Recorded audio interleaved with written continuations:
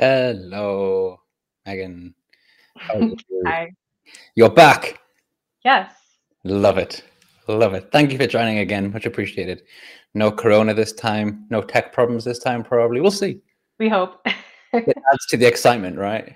I'm on a new laptop and I'm using a browser that has no plugins or anything, so hopefully we will be okay. Fantastic. I had my brief problems with my camera before we started. That seems to be fixed, but we'll take it as it comes. It's nice to see you again. You want to do like a quick intro about yourself before we get chatting and whatnot? Is that okay? Sure. Cool. Uh, Over to you. Over to you. sure. My name is Meagan Longoria. I live in Denver, Colorado, and I split my work time kind of half and half between Power BI and data engineering stuff and data warehousing. And that's kind of where I started was back way before Power BI was created. I did SQL Server data warehouses and reporting services and analysis services and all that. And I just fell into it from my first job. And 15 years later, I still do it. Got into consulting 11 years ago. Wow. So now I feel pretty firmly rooted in the SQL and Power BI communities. I get to do fun stuff like Workout Wednesday for Power BI. Yeah, nice. I get to speak all around the world, which is really cool. I'll be in Orlando next week speaking. Nice. So I really enjoy data visualization. I like to talk about accessibility, but I also enjoy building lake houses and using Data Factory. That's like a nice split of you can use both aspects of your personality, perhaps, or which is your favorite though? If you had to pick, if someone said you must pick one now, which I'm literally doing, what would you do? You don't have to answer. Well, You can so refuse it if you want. depends It's on okay. favorite as to what, because data engineering makes more money. Yeah, fair And enough. I like data visualization the best, but people don't want to pay for it. Yeah, I thought you were gonna say makes more money, and I like money. I thought that was where you're gonna go with that sentence, which is also valid. I mean, That's I do. It pays for my mortgage. it does, So right? It comes in really handy, I find, generally money. Yeah, okay, I but understand that. pure enjoyment, I love data visualization and trying to figure out how to make that work for people. Yeah, that's I nice. just will never probably go pure data viz or even pure Power BI because having the additional data engineering skills makes me more money and makes projects go easier when I can do all of that. Yeah, and it makes you a more round person in regards to what you can do and how you can help people. I was thinking about like data visualization accessibility. I was actually just thinking of you the other day because do you know how you go through like phases with colors and stuff and design preferences? I've fallen into something and I honestly don't. I like how it looks, but I was looking at it and I was kind of like, what would Megan think of that? would she approve these color choices? Because it's kind of like this whole like, I mean, my use of orange is clearly no secret, right? Yes. Which was purely accidental, I have to say. I just started liking it for some reason. But then it's kind of my this report that I've been working on, private stuff, is kind of, I would say, if I had to describe the color, well, if I used it's called light orange, but it looks more like a peachy color to me, to be quite honest. Combination of that, and I was like, I wonder how accessible that actually is. Is there some kind of tool you can run stuff through and it tells you how accessible it is? There is. Yes. Okay, I thought there would be. Yes. And if you're doing it before you put all the colors in, Adobe has tools to help you plan both color contrast and colorblind friendliness. So you just plug your palette in and it'll tell you like, oh, these two colors are too close together to be easily distinguishable. And oh, this can't be distinguished from your light gray background or, whatever you put in there. Okay. So there absolutely are tools, and there are tools that you can just shove screenshots in there and it'll be like, oh, this is what it looks like for a person who has color vision deficiency of this type. And you go, Yes, oh, I that's can't tell true. the difference between all of that. I forgot about that. I saw that a while ago. That's cool. Okay, I'll use that. I could just share my screen and show you now, but I feel like like a deep sense of shame if it was too terrible. So I wouldn't subject myself to that. Most people don't check that. So the fact that you're thinking about that at all makes me happy. Although I feel like when I walk in a room or people start talking to me, they go, oh no, my colors are not good. Like that's what I'm now known for. Which I guess Exactly. is okay, but I'm really not here to punish people for using bad colors. It would get bad if people get worried about the colors that they're dressed in as well. If they clash somehow as well, that could be quite a That would be lot. bad. Yeah, it's okay. But no, okay, I'll run my palette through this. It's been like this transitional thing. This report started off purple in the background there. Started off purple and then got a little bit of black into it, and then the orange came, and then it just kind of went through, and it is where it is now. And yeah, whatever. My opinion is that no individual color is bad. It's the combination of colors that can make things problematic. There are some colors that are super bright that might not be what you want to use as your background, but maybe they're appropriate in some other context. Yeah. So even if you tell me I used orange, I don't have a problem with it until I see it and want to know, how distinguishable is it from the other things, or are you using it to highlight the most important thing because it's a very exciting color? Yeah. Or you have to stare at it for like 45 minutes during a live stream, and then you've got this orange in your face. It's like, this is too much. I forget the name of the person, actually. There's a data rapper who are based in Berlin. There's someone who works with, and she has a really good article about use of colors and stuff, which I link in all my company internal documentation. It's very much about using colors to like highlight stuff. And I was going through creating documentation at my company, and I came up with a phrase. I'm not sure if I invented the phrase, but I like it. Just data viz peacocking, which is to like be flamboyant with the colors for the sake of flamboyancy, Yeah, and what's hard about that is that it's culturally based. Like some cultures are much more okay with color than others. It doesn't feel as eye assaulting. And some cultures are also more okay with more dense visualizations. I think Alberto Cairo talked about this. He came through Denver several years ago, maybe 2019, and I remember him kind of going through that. He had published things in Brazil and Japan, and it's like the English speaker countries are all like, we need all we need beige. Everything is super light and super spare. And that tends to be our style and what we associate minimalism with usability and accessibility. And to some extent, that is true because there's just less cognitive load. But it really does change depending on what you are used to seeing. So if your culture is full of color, it doesn't bother you as much. Have you ever gone to, I don't know, maybe there's some places in Europe like this, but I wandered around South America and Mexico when I was in college, and their houses are so colorful. Yeah, okay. And I just think back to where I live and everything's brown. Especially in Denver, it's either like brown or they have this yellow brick that was super popular in the 50s, 60s, somewhere in there. Okay. That just stains the whole city. Like I could never live in a house like that because that color personally bothers me. But I didn't grow up here. I grew up in Texas, and I had a nice brick home and totally different style. So the people that have lived here their whole lives are like, it's just brick, Yeah, that's interesting. There's this place in Scotland, I think it is, that's quite famous for having these really rows of very bright colored houses. I think it was on also some kind of kids TV show that was on there.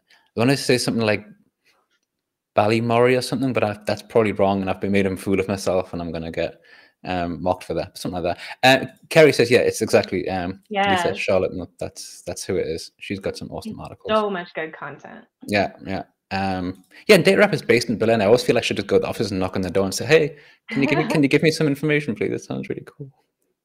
I've never been to Berlin. It's on my list though. It's a nice city to come to. It's not so much in the winter, I guess, if you don't like the cold and what have you, and the general grayness. It's a much more, but you get the Christmas markets, right?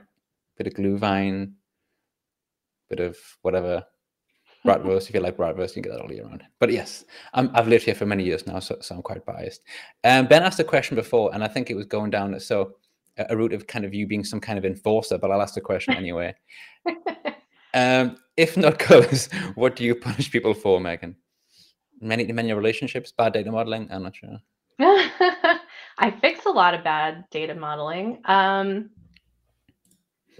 mean, it is kind of colors, but not like the choice of a color. It's the general, like, let's fix your data viz. And I would say making something that you didn't actually make with your audience in mind.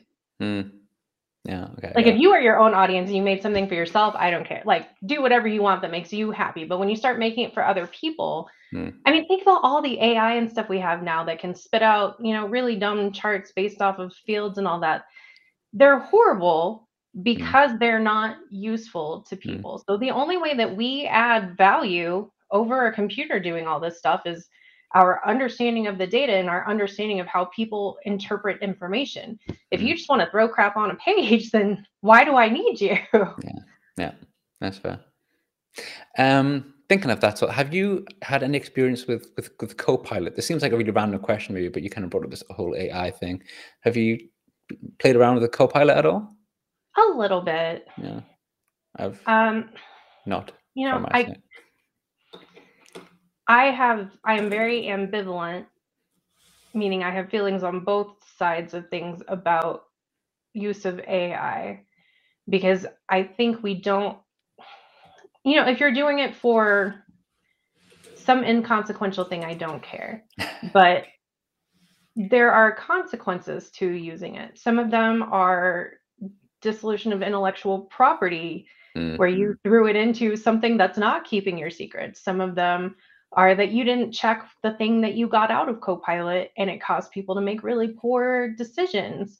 I was reading an article the other day about this lady in Georgia who started a company basically like they took some people from eHarmony and tried to make a child adoption matchup algorithm.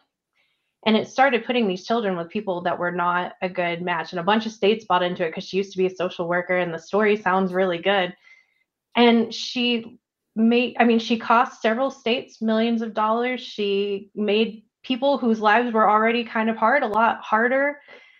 And well, it's science, it's AI, and that's all I had. Like, mm, I think there should be, and there was no transparency. So the social workers using the system had no information about really how the algorithm works. So that she was like, it's just a starting point, which is what we say. The AI is just a starting point. How many people really think about it like that? mm. Or they just go with it. They're like, yeah, it'll be fine. And if That's it's, mad. a chart about your sales for today, maybe you don't care unless you're the sales director. But when it's a chart that has real impact and consequences, or even if it's not the data in the chart that has consequences, but what if somebody's just having a really, really bad day and they could just, they just want to be able to read the chart and get the information they need and leave? Mm, mm. You're making someone's life unreasonably harder for no good reason. Yeah, yeah, That's my problem. It's so promising, but like, I, we're not there yet. And everybody's yeah. gonna probably hate on me and whatever. No, AI is the future, but like we're just in our Power BI data world, we're not there yet. I mean, I don't think anyone can hate on you for saying that maybe we shouldn't be using AI algorithms to help place children in. I mean, that is an enormous, enormous leap from, as you say, yeah, okay, we can use it and maybe see what the sales were last week or whatever. And if there's a mistake there, it's not great, but it's not the end of the world. But when you're looking when you're looking at that sort of thing, it's the blind faith that is disconcerting to me. And It's like also, we haven't met developers. We're awful. We don't test our stuff. We're just like, yeah, it's gonna work. It's fine. have you done the testing? Yeah, I've QA'd it. It's fine. I've done like Yeah, we five use minutes. AI to test our Yeah. AI, so it's all good. But I find it really fun that people who are using stuff like these tools, whatever, ChatGPT, all this type of stuff, and not really checking. But there are also still people who are bad at Googling. I mean, Googling is still for me, or search engineering, whatever you want to call it, using search engines to get optimal results. Some people are still bad at that, and these people are also then using tools that can, AI tools, Chat GPT tools, and it's like it has to be recognized that there's a skill involved to get it right, and it's a very new thing. So, So we always say at the company where I work, Denny Cherry and Associates, it's mostly like DBAs, data architects, data mm, engineering. And I'm probably the only one who really cares about data biz, although other people have those skills. People send stuff. Oh, we won't need DBAs anymore. DBAs has been a dying profession for 15 years now. And you're like, you know why it won't? Because no one can articulate what they actually need. that's true. Because yeah, hey AI, go build me this database. Well, what's it supposed to have in it? Yeah. People don't know because they don't understand the underlying technology or they don't understand the underlying business processes. So even if a lot of my job gets automated, I will still be there to help people figure out what they really want and to UAT that to make sure it's what they really need, because AI can't yet and is really far away from helping us with that. Yeah. Yeah. Agreed, for sure. I mean, there are certain things that will become easier, but to say I was going to take this away, but we'll see how it develops for sure. But it's right now it's not something I'm particularly losing any sleep about. Actually, and just as I'm saying this comment about writing Vega Lite and Deneb, yes, for this it's great to help write little bits and pieces of code. Yes. I'm not sure and so for me, I compare it to my German. Okay, so I can speak German. Okay, I can not write German very well because I never really learned how to do it. So you can basically, when I write German, you can see all the grammar, all the grammatical errors. It's like that. It would be like maybe like an 8-year-old had written it. Yeah, and probably not, maybe not even that. So I'll use something like DeepL to do the translation for me. I'll write in English, and then DeepL will do the translation. But then I won't just copy and paste the DeepL translation into the email. I'll then read it myself and I'll check it, because if I read the German, I can understand it and I can see any errors and I can see bits and pieces that I would change. I can't write it myself, but I can improve it myself. And I think pretty much the same for stuff like this that Christopher mentioned, using. Oh yeah, I've definitely done little things like that, and I think it's helpful. Yeah. But there's human supervised AI, and then there's unsupervised. And it's the unsupervised that I think has a long way to go. Yeah. The supervised machine learning and AI, I think, can be really, really helpful. And I do the same thing.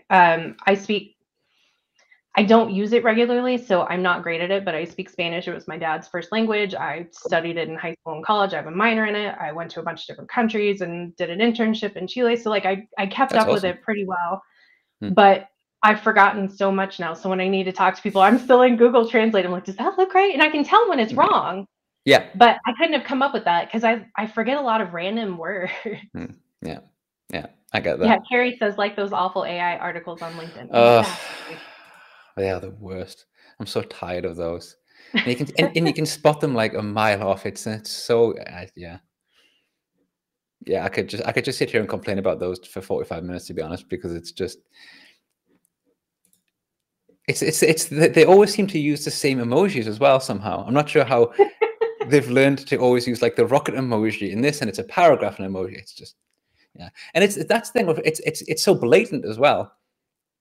Again, if someone writes it and it's okay, and then I'll change bits and pieces. But when it's just really just kind of like, it's the classic my first dashboard post. Used to be like a dashboard and a bit of text. Now it's like my first dashboard, and it's got like a massive, I am pleased to announce that I have, using this analysis, we can now. It's like, no. Anyway, I don't want to sit here and get grumpy, which is no, I'm with you. It's okay. which is very, very easy for me to do. But yeah. Before we move on, I want to point out, since Ben Weissman is here, what is over my head? I pointed the right direction, shoulder here. Very good. Cool. That is Bobblehead Ben and Bobblehead William. That's awesome. I won it at what? How many years ago was that? 2022. Okay, very nice. Was it like at a conference or something? Yeah. Sorry, yes, at Ben and Williams conference.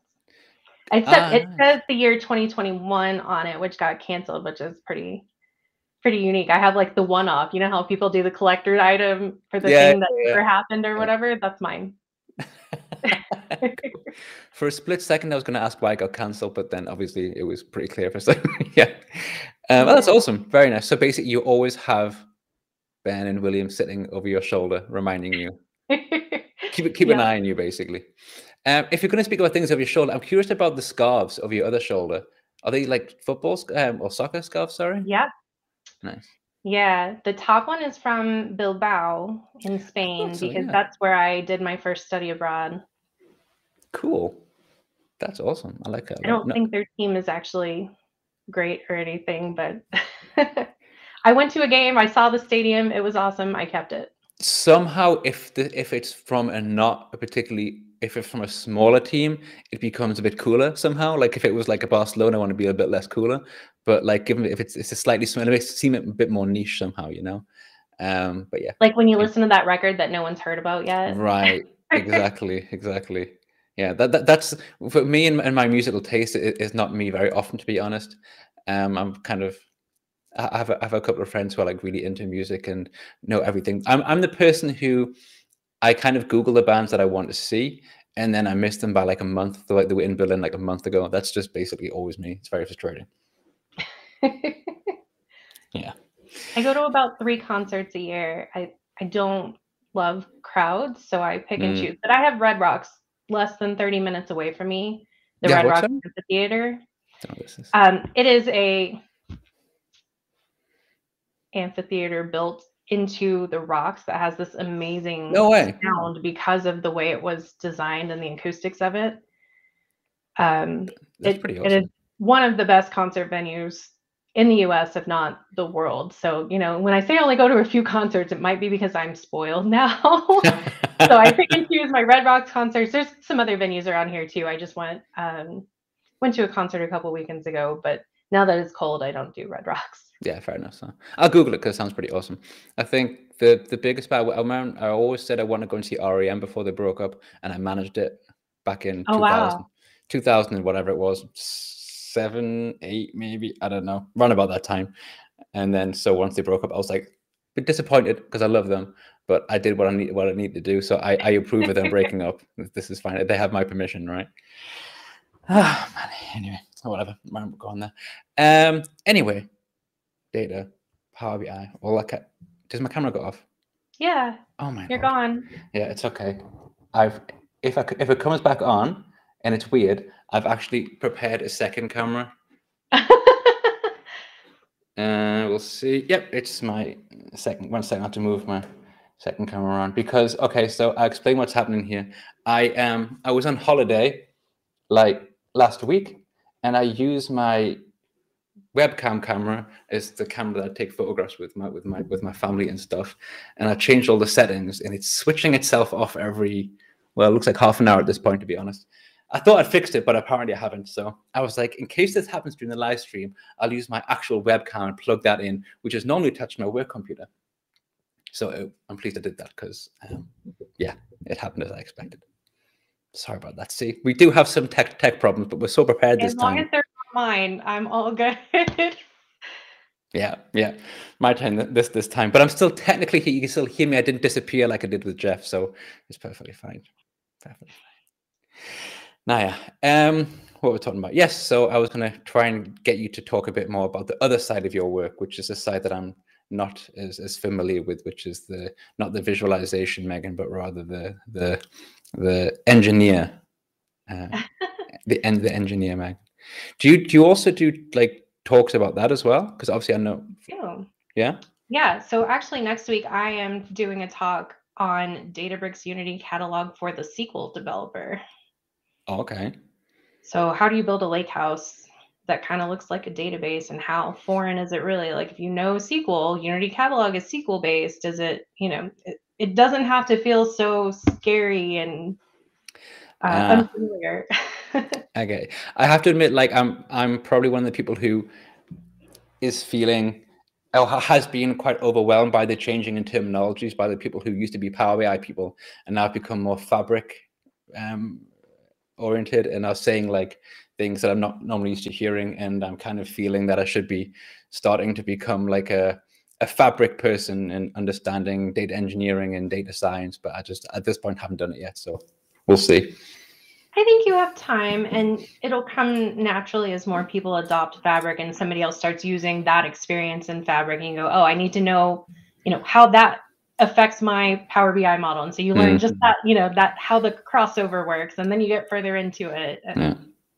And all the technologies are slightly different. Like I bounce back and forth between Databricks and Synapse and now Fabric. And so there's a lot of little differences or some big differences between them, but I think they're kind of converging on how things generally work. Okay. I think my favorite part is probably Azure Data Factory pipelines right now, outside of Power BI stuff. They work a little different in Fabric, and Synapse, but the ability to do metadata-driven ETL without having to use something like, in the olden days in SSIS land, we used what we call BIML to generate lots of packages. So you make a template and then you feed inputs into it. And if you have 10 tables you need to populate, it created 10 packages to populate each table. In Data Factory, metadata-driven ETL looks like one pipeline, maybe two, depending on how you want to design it, that you feed metadata into to populate those 10 tables. So I feel like the management effort is less, just because there's less stuff to have to deal with. Yeah. So that completely changed the way that I move and transform data. That's awesome. Nice. I mean, I understood like half, but the half that I mean, also I really like when people mention BIML now, because I only know that because of Ben. BIML Ben. BIML Ben, yeah. And this started probably almost a year ago when I was talking to Frank, and Frank had something called BIML Ben, and then he mentioned it was, so it keeps coming back to this BIML. So it's strange the connections that you make and how you learn these bits and pieces. Today yesterday and today, for the first time in ages, I started looking at data marts again. Which it's been a while, because I was looking at Fabric-y type stuff, and then I was like, oh, data marts, forget about those. Let's have a look. And I was like, I think I posted about it. Yeah, I did on Twitter. Are they okay? Are they working? They seem to be quite nice, but according to some people, they're not really functioning how they should. And they're still in preview. So I don't know. This seems quite cool. Power BI data marts, exactly. Yeah. I don't use them. I don't. So I'm trying to be very careful about what I say and don't say right now, but say what you want. Seeing what we can see in Fabric now, for me, they don't have a place. Okay.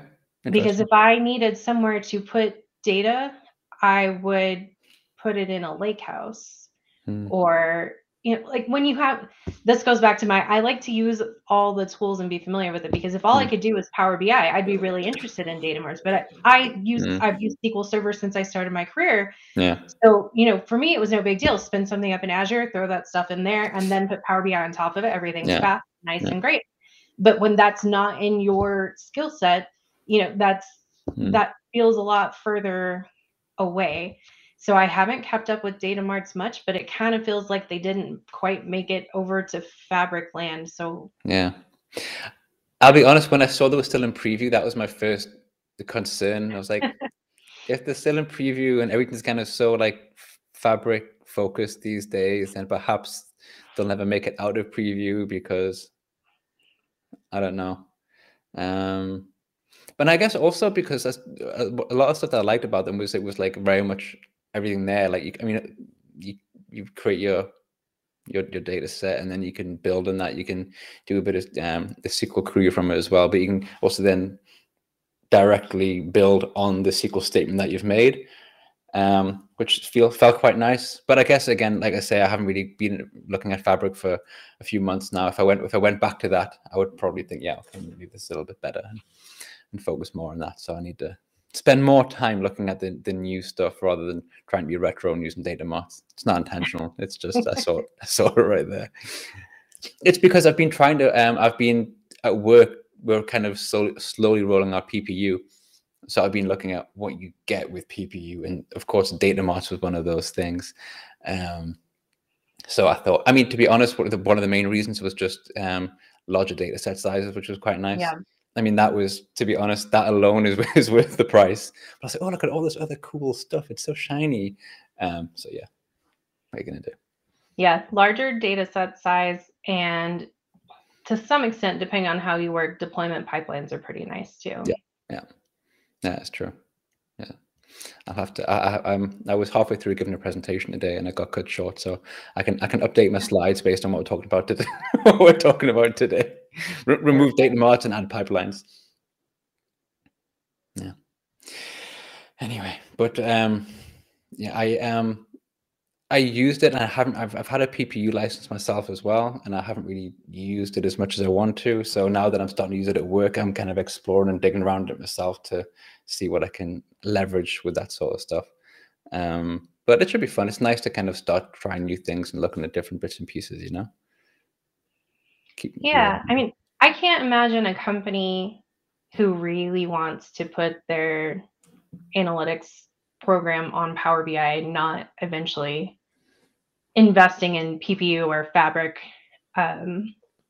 licenses. Yeah. I don't know that you can do a lot on a pro license, but I think at some point you have to make the jump. Yeah. Yeah. It was kind of inevitable, really. Especially, I mean, obviously each company has like different data setup and stuff, and they have. I mean, I in my previous company, I could never really think of a particularly strong use case for PPU, to be honest, because we had a really strong centralized, you know, a data warehouse with like live connections and stuff, and it was just very, very easy. The setup was fantastic. But if it's less centralized, I kind of okay. So I was kind of, it was nice when you move to a new company, you want to learn new stuff, you want to see what people do in different ways and all that kind of stuff. So it was nice to have that and say, okay, now I kind of understand from this different perspective. So it's been pretty cool. That's what I love about consulting is getting into different organizations that we work totally differently over here. Yeah, yeah, Nice. That's true. Yeah, this is actually interesting because obviously I speak to so many consultants, you know, and it's a world that I've never ever had any experience with, and that must be one of the I would say it seems like it would be like really interesting. It might also be very frustrating sometimes as well. I'm not sure, but to basically just go to different companies and see how they work and pick up different bits of skills could be quite a nice thing. You know, I read something really thoughtful the other day from his name is Merrill Aldrich. He is a data engineer / formerly DBA type who I used to work with at a previous consulting company. And he wrote a thing on LinkedIn titled "So You Want to Be a Consultant." And he really did break it down in the like, here's the good and bad of it, and here's what you need to understand to have a healthy understanding and healthy relationship with your job. Okay. And so he's been a consultant for a really long time. I hadn't seen anyone put it quite like that, but I think he articulated a lot of good points about how you have to have a symbiotic relationship with your sales team, how you can't kill yourself for every client because then there's just nothing left of you. And I definitely made that mistake for a lot of years in my career. I think there's some great things about consulting, and I don't plan on getting out of it anytime soon. But clients only see you, you know, for their allotted time. So if you work on multiple things at a time, you have multiple clients at a time, everybody forgets that you're not 100% dedicated to their project. That's not all I think about all day. It turns out I have, you know, whatever, 3 clients. And so I think about, you know, these other people's stuff. And sometimes it's as different as data lake houses in Databricks being populated by Data Factory. And then I have to switch gears real quick and go to, let's build this really fancy Deneb chart in Power BI. And I love it. But some days that switching costs, man, like my brain takes a little longer to migrate over to the next topic. So I'm still looking for ways to get better at that. But most days I wouldn't trade it for anything because I love how much I get to learn. I love the people that I get to meet and just little things that I learn off of every client, even if they're not great at, you know, Power BI or data warehousing or whatever. Most clients have something that I can learn from them. That's really cool. It's nice. I mean, I can imagine it can get overwhelming if you don't learn to deal with it pretty quickly. I mean, I know that. And actually, it's interesting because as you're talking that, like just directly above your head, I can see your MVPs behind you. Yeah. Yep. Yeah. And I also think that combination, and of course, I know there are lots of consultants who are MVPs. The things that you're doing, like for yourself, as in for your job, I should say, the consultant on that side, the amount of time and effort you got to put into it, and then on top of that, all the stuff like the community contributions that you're doing, which clearly is a lot because I think there are 5, 7 of them maybe. I'm not sure, but I see the blue one, which I think is 5. Yep. Sorry, I didn't mean to be so creepy by staring above your head and counting No, MVP that's what stuff. they're there for. That and the combination of those two things to balance it, is that also like difficult as well, or do you kind of like hit a stride at some point and kind of? I mean, I think it depends on the kind of company you are with, but I think being a consultant who has a flexible schedule makes it a lot easier to maintain your MVP status because there are all these meetings during the day that you can attend to learn and give feedback. That's no secret. We have, product group interactions. That's part of the deal. And they're during Microsoft's working hours for the most part. So if I need to jump into a meeting, my boss, Denny, does not care. He's also an MVP. So there are like 5 of us at my company: John, Monica, Denny, Joey, me. Yeah, 5 MVPs. So like it's accepted. We all jump. A lot of times we're in the same meetings together. And so it kind of works out. Whereas if I had a job that had nothing to do with that stuff, I feel like it would be harder if I worked for a company and needed to step away to go join those meetings. Like conferences for a consultant they're not a direct revenue stream, but that's how I get my name out. And I have gotten work because someone knew who I was before. They saw a talk that I gave. I would say 75% of my blog posts are inspired by things that happened with clients. And if I worked at a single company, I don't think I would get that variety of things to have such good inspiration to blog. So I feel like it's actually easier. I was already a consultant by the time I was an MVP, so I don't know what it's like, but it seems like I have it easier than some other people who have a job as a full-time employee focused on one organization. Yeah, that's interesting.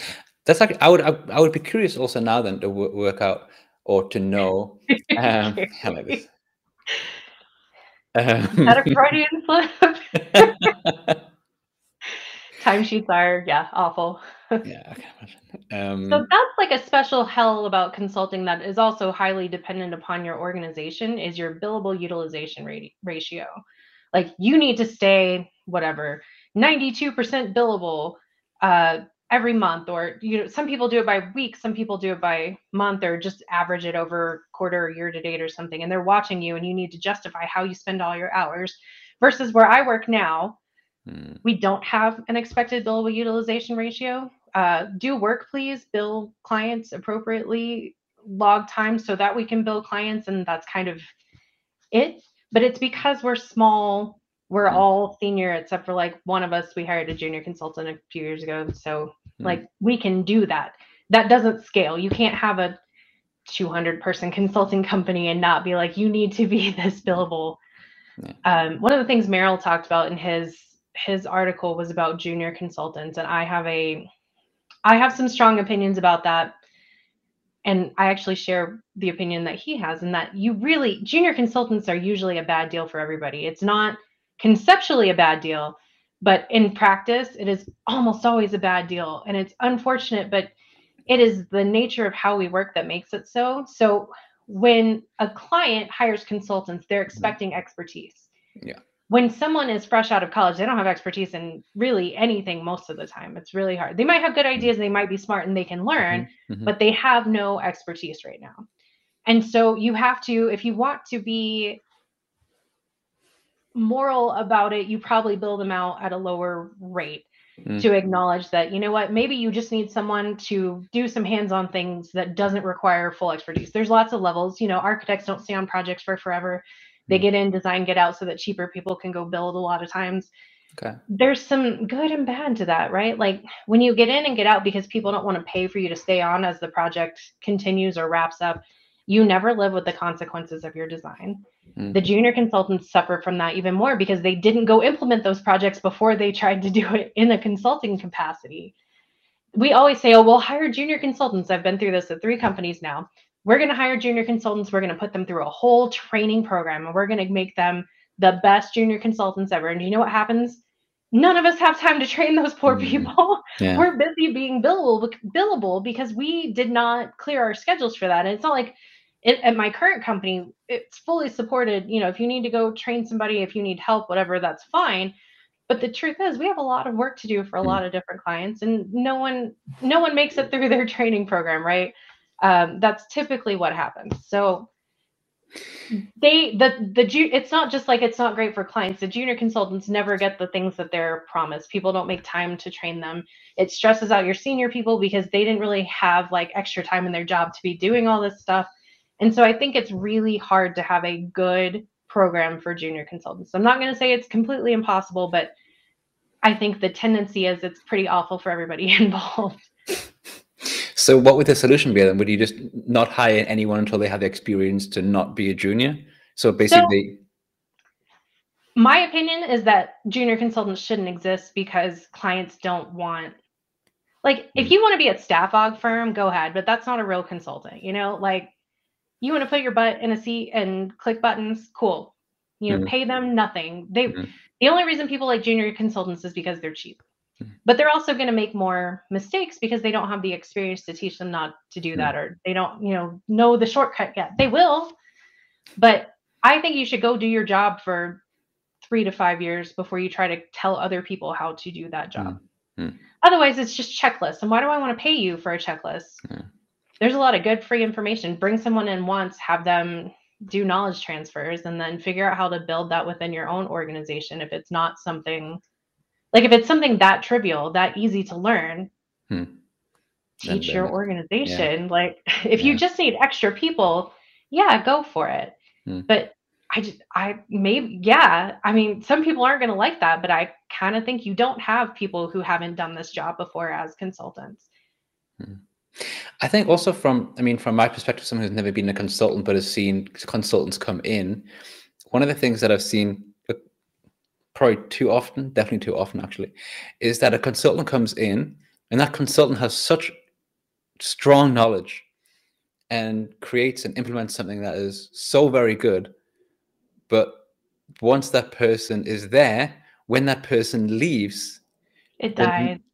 It doesn't. It not necessarily dies, but that person became so integral that when they go, they're like, okay, but it works. It's good. But how do we then keep building on this thing? Or who knows when something needs to be changed? Do you understand the deep knowledge that was there when it was built? That's the tough part, from what I've seen as well. No, I think you're absolutely right, and I think there's a bad tendency in the tech industry, especially, but it's not unique to us, that no one values documentation or knowledge transfer. And part of it is because the tech changes so often that as soon as you document it, it's different now. But a lot of it is and especially on the developer, .NET developer, ETL developer side, when you ask someone to document something, they're going to be like, well, I have 82 pipelines. And it, instead of how do I start it? How do I stop it? What happens when these 3 common problems occur? How do I keep it going on my own? There's knowledge transfer that has to happen. I don't care how good of a developer you are. If you can't teach people how to support the solution you just implemented for them, you're not really a good consultant. You're a good developer, but you're not a good consultant. And I distinguish those two things. So for me, a consultant is passing on, they're giving you a good design that fits what you need. And hopefully it works really well, but they're also passing on knowledge so that your organization is better off than when I came in, and they can maintain the thing that I built. So Donald says chat GPT might help us talk, but that's kind of my point, is if you can chat GPT those docs, how useful are they? What are they documenting? Is it for audit purposes where you just need to spit out a bunch of junk? Sure, go ahead. Is it for how do I do this thing? What's the most likely problem to occur? Where should I look for? You're probably not going to chat GPT that yet. And that's the most useful part of the documentation. The thing I see that I think I used to judge a lot when I was younger in my career, and now I totally get it, is that one of the best things you can do is have this documentation, but a project overview document that not only covers technical stuff, but talks about what was the original goal of the project? What constraints were we under? Because a lot of times when I come in and I see a bad design, especially from other consultants, it's not always that it was a bad design. It was a design that fit within the crazy constraints they were working under. And sometimes somebody should have pushed back to lift some of those constraints to actually make a better project possible. But a lot of times that's what it was. And everybody forgot because either, staff turnover or we just don't remember. We blocked it out because, that project was really rough and no one wants to think about that anymore. But there's a lot of like contextual stuff that is way more helpful than the documentation of code or even data models, because that kind of thing can be automated. I can query my Power BI data model today and tell you all the relationships in it, and that is helpful, but that's not all that knowledge transfer should be. Yeah. Solid point. I like it. No, very true. Excuse me, I'm going to mute myself. I didn't mute myself there. Tried my best, but I didn't. I pressed the button, but I wasn't actually on my browser, so what are you going to do? Yeah, this is it. It's very true. Documentation, all that kind of stuff is, but I still, and again, my experience is limited. You definitely know a lot more about this, the process, everything. The documentation, the sitting with someone explaining the process, etc. It's never going to be 100%. You can never transfer the knowledge 100%. There's still these little bits and pieces that are, and that's, of course, this is fine. There's nothing wrong with that. But this is just sometimes the frustration of when this person who built the beautiful thing goes. Asking the person who built it, for me, is always the best way, because yes, you read the documentation, but here there's a little bit of knowledge that always goes with that person, and that's true of no matter. There's always some kind of staff turnover, and maybe the best solution is that when the person's coming in, they build it together with someone, and it's not just. I'm not sure. Oh, you didn't like that suggestion. I saw it in your eyes. It's so hard to do that though. So like, here's the problem. That would be ideal if the goal is really to upskill your team. If that's really like, you need a new thing built, but we're really more worried about upskilling this team. Absolutely. Working paired programming, working together with a consultant is great for that, but it's going to slow you down a lot. And I can't predict any timelines if I'm working with someone I don't know. So you have to change. I have a blog post about like the different types of consulting engagements and what you can get out of them. And it kind of goes into this more if anybody's curious, but sometimes there's project based and we get in, we do the project. I try to talk clients into getting some like aftercare hours after the project is fully implemented so that they can come back and ask those questions and take care of little odds and ends they didn't realize until they tried to, support it themselves.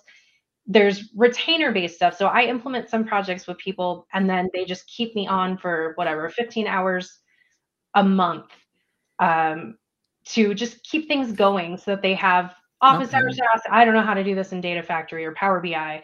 How should we think about designing anything just to keep going, keep building on top of the thing that I built. And those are great. But if you want a 100-hour project in 15 hours a month at a time, like you can't be mad when we hit the 15 hours and we don't do anything for the rest of the month because somebody's got a budget they're trying to maintain and I can't go over the 15 hours. So if you want me, let's say you don't do Data Factory. And so you want me to work with you on Data Factory. And then you want to ask me, well, how long is it going to take to build this?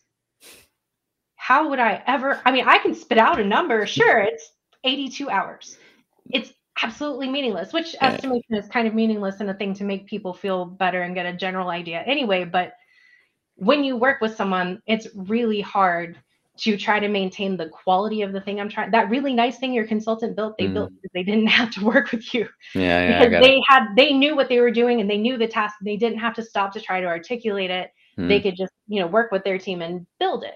And that's one way to get something done high quality pretty fast. But if that's not your goal and your goal is really to get everybody on your team involved, then trade off, because it costs time and money somewhere and you have to decide, where that is most valuable for you. And unfortunately, what happens is the people who sign the contract are not the people doing the hands-on stuff. And so sometimes those are not in alignment. And that's kind of my blog post of, well, which type really does work for how you want to go about this? Because if you haven't had to do that,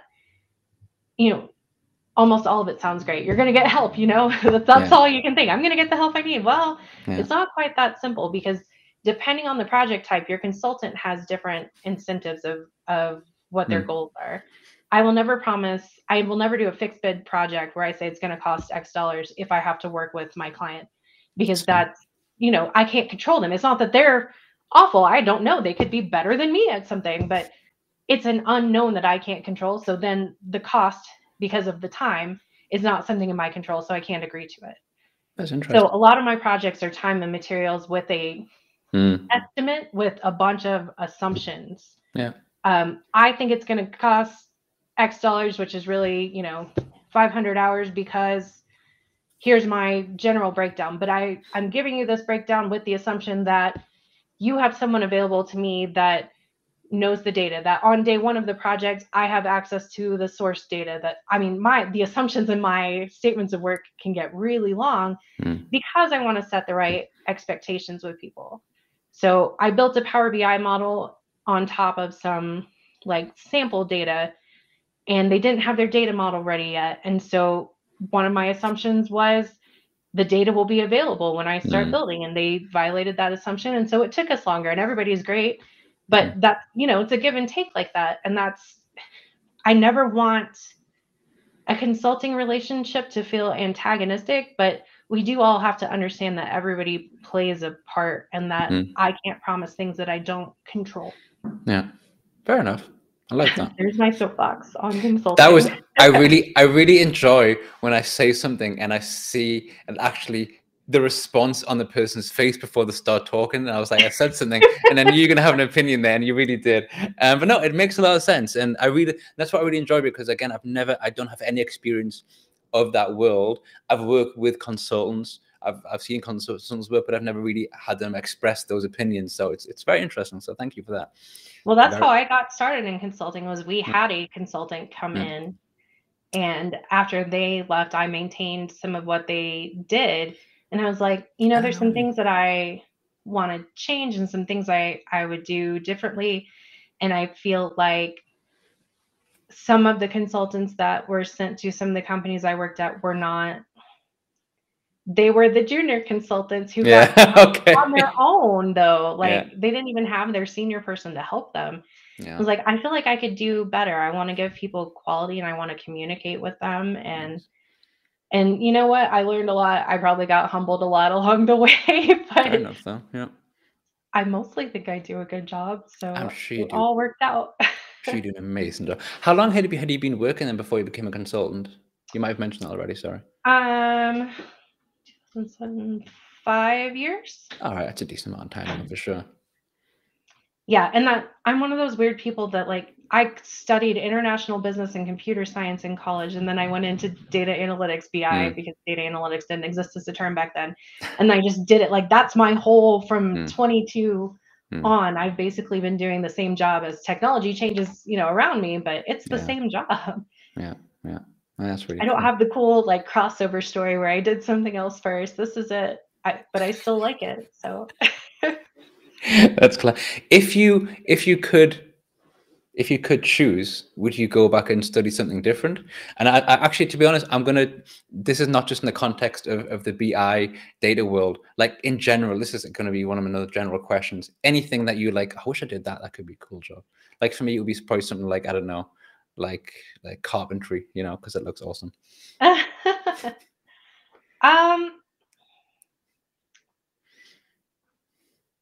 So there's a practical answer, and then there's the answer of there are lots of things I would have liked to study. I think by the time I finished because I got an MBA after my undergrad, but I waited about 1.5 years to start it because I was still burnt out on school.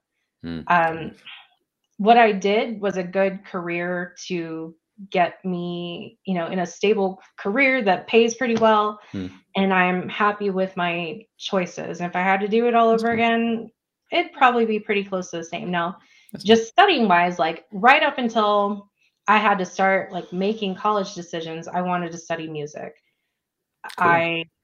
I was super into band. I played bass clarinet and clarinet in high school, and Texas band is this really weird, very serious affair. And the one I was in would award-winning at the time for high schoolers. I mean, Wow, put it that's in rad. context, it's not. And then Fair enough. It still sounds I impressive though. sang, and I took AP music theory in high school and aced the test. Like, that was what I really, really liked to do, but I was never confident enough to be like, "Yeah, I can totally go off Get it? Yeah. and do that." And I probably wouldn't have been good, and I would have been poor and not made any money. So I say, like, I'm happy with my choices, Sure, I get but it. there were Yeah. things that I actually think I would have enjoyed studying Mm, more. I get it. Yeah. Do you still play instruments now, or do you I still have don't time? Okay. know. Yeah, I get it. I am a guy I knew a long time ago back in school. He decided to be a dentist, and he is a dentist because his parents were literally just like, "You should be a dentist because we're always going to need dentists." And he was like, "Okay." And that was it. He just went with it. He was like, "That's it." He said, "It's just easy that way." My parents said I should do it. It's like, and I didn't have any massive objections to it, so I went for it, and now he's a dentist. I was like, "That's there's a nice and there's an ease to that which I quite that I enjoy." He's got himself a good job. He never had to think about it too much. That's what it was. It's quite cool. Yeah, I'm probably gonna get in trouble here. My partner did study music and Cool. ended up. So what happens when you study music is most people realize they probably have to teach music so that they can actually make a living. Get you. And he's a year older than me, and he did his master's immediately after. So we're, a couple years apart, but given the timing, I got in my job before the recession in the US, and he got in his job just after. And like Oh, the, just the he's the route my 18-year-old self wanted to take, and has shown me why I'm very happy in the route that I took. that's brutal. I like it. Well, he left teaching and became an instructional designer, which I think is also a fascinating job. So for tech Wow. companies, it's almost like the Microsoft Docs Learn stuff. So Okay. he records video tutorials and writes documentation That's for a actually tech company. that's actually really cool. And so I think that's really cool as It a is. career. I don't think it like, it's not something you think about, "Oh, I'm definitely gonna do that," when you're a teenager or whatever, but No. I think it's really cool. Yeah, it is really good. I think it does sound like a very enjoyable job, and if yeah, I mean to have a job where you're making like instructional videos and like you can be like creative with that as well. It's a nice. I Mhm. think so. Oh, he's got all the cool, video and sound equipment, and there's 4 laptops in his office, and Not bad. carries parents full Should vacation. My dad told me not to do music. He did business, and I didn't wanna study business because he did it, and I was trying not to be, you know, the person that does the same thing their Yeah, parents I did, get it. Yeah, but it turned out to work out really well. Plus, now that I'm kind of settled in my career, I have time for hobbies and it's things. nice. Yeah. So, I wish I would've captured a tweet. I have a really cool camper that I have been enjoying the last couple years. It's a little ultralight travel trailer, I and so I saw go that. all over Colorado and Yeah. other places, and we'll stay for a weekend or something. The dog comes, the boyfriend Wow. comes. I remember you posted a picture of this on Twitter, I believe, maybe a couple of years Mhm. ago, and it stuck with me because it looked so amazing. I love camper fans. I love little stuff like that. It looked awesome. So I'm pretty jealous that you have that, to be honest. It's Because I've been in the same career, I feel like I had an early midlife crisis, because most people, they're on their second or third career by the time they hit their midlife crisis, but because I jumped in mm, early, mine happened. And that was my, like, I'm going to spend more time outside and traveling. And it turns out that thing, it's actually really light, and so I can pull it with a regular cool. car. You don't have to have like a big truck or Yeah. anything. So I bought it when I was single, and it was just for me and the dog, but it fits another person. So that's kind of when Perfect. it's good weather, that's what we spend our weekends, at least once a month, trying a new place. We camped in an orchard, Wow. um, literally in between rows of apple trees, and then they had a U-pick where you could walk around and get your own Wow. fruit and stuff and weigh it, and you pay by the pound. And Yeah. we've done all kinds of really just cool. Colorado's full of amazing, amazing places that are all within a few hours of where I live. Yeah. So I feel, this is a perfect place to do all of that. And I feel really lucky to have landed here for a while. Absolutely. That sounds beautiful. And you're right. It's important to, I mean, when you're working with screens and computers, and then you also have a hobby that's the same thing, to get away and to get away from screens and to be outside and walk and get some fresh. We used to have a camper van, which I miss. We kind of sold it when we had, well, when my daughter was probably like 2, because it got that size where it wasn't fun anymore. It was with me and my wife and then with the dog that we had then, plus the child who was growing, and it got to the point where every time we arrived somewhere, everything had to be like so precisely located for everything to fit in. It took us like 2.5 hours to actually just get everything, and I was like, this is just, it's getting frustrating. Too much work. Yeah. Yeah. So I don't know that I'll keep mine for forever, but maybe for like 5 years. Yeah. But when Catherine was on with you, she said something to the effect of like her hobbies of making presentations and tinkering with tech were kind of related to her job. And I got that way for a really long time. And I had to branch out and remember there's more out there. So I snowshoe, I kayak, and I camp in my little camper now. And honestly, it's made a big difference in my physical and mental health. So you can you can, be the consultant and be an MVP, but also spend your weekend on top of a mountain, and it's okay. What was the first word that you said? You do what? You snowshoe or something? I didn't catch. Snowshoe. I don't know what this means. Snowshoeing? Snowshoeing. Is it like you walk, you wear snowshoes and go climbing mountains? Is that what it means?